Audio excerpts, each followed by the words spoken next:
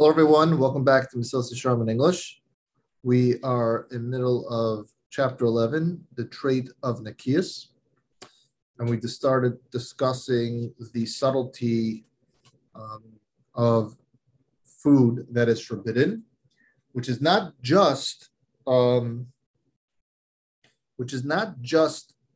talking about having food that is not kosher, but we're also talking about food that may be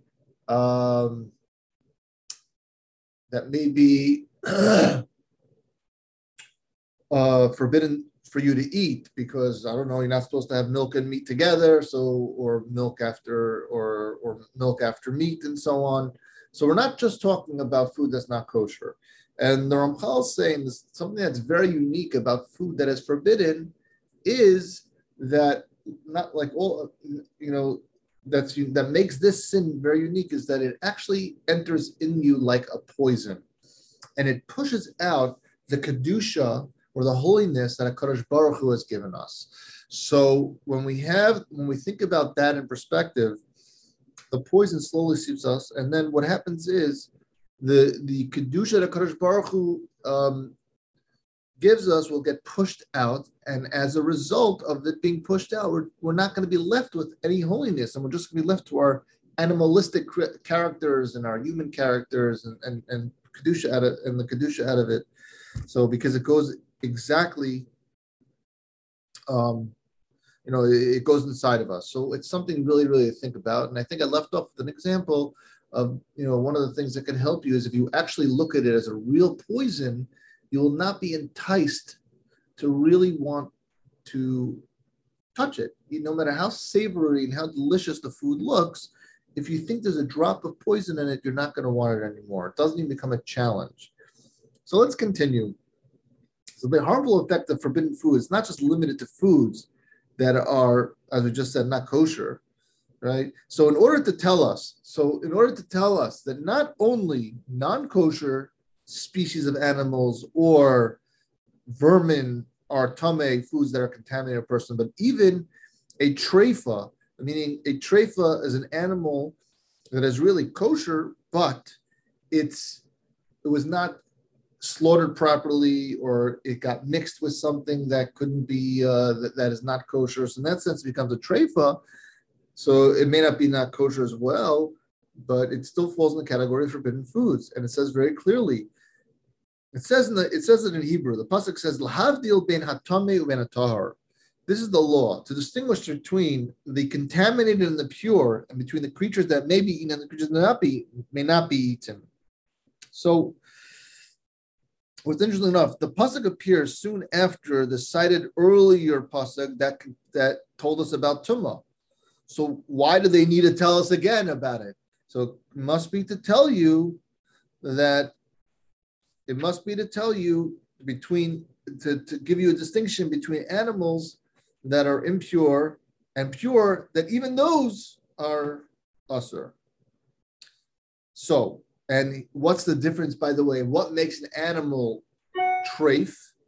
It's very interesting that in order for an animal to be slaughtered, it's just it has to. I believe that the windpipe needs to be cut or slaughtered only half of it. So what describes half or more than half?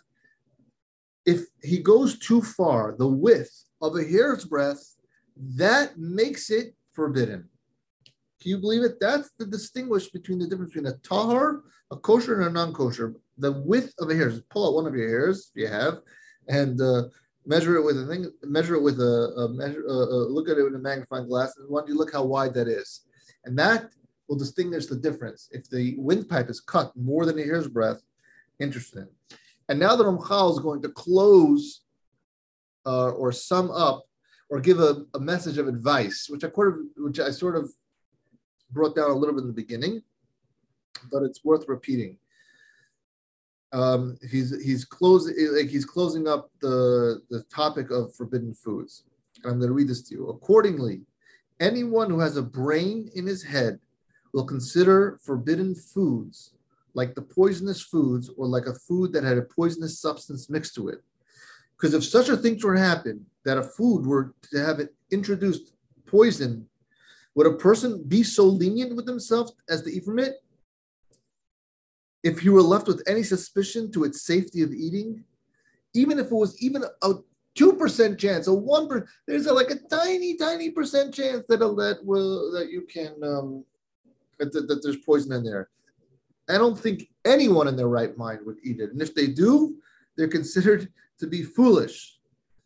So too the same with forbidden food, which we have already clarified. It's an actual poison for the mind and for the soul.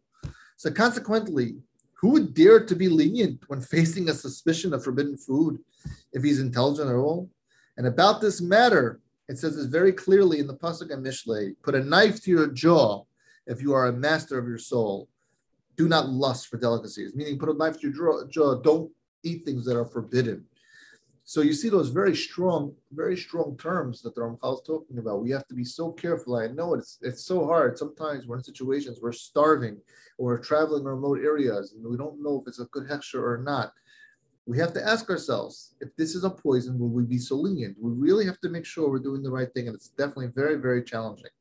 So this closes now the category of forbidden foods, and it also closes, remember, the Ramchal discussed the top 3 averos, the top 3 sins that man most likely stumble with every single day, which we said was the lust for profit and money, the lust for forbidden relationships, and food. Those are the top 3 that are most common. We said also Lashon Hara. And now he's going to go into different things of human interactions, between people, which we'll see and we'll discuss on the next podcast. Have a great day.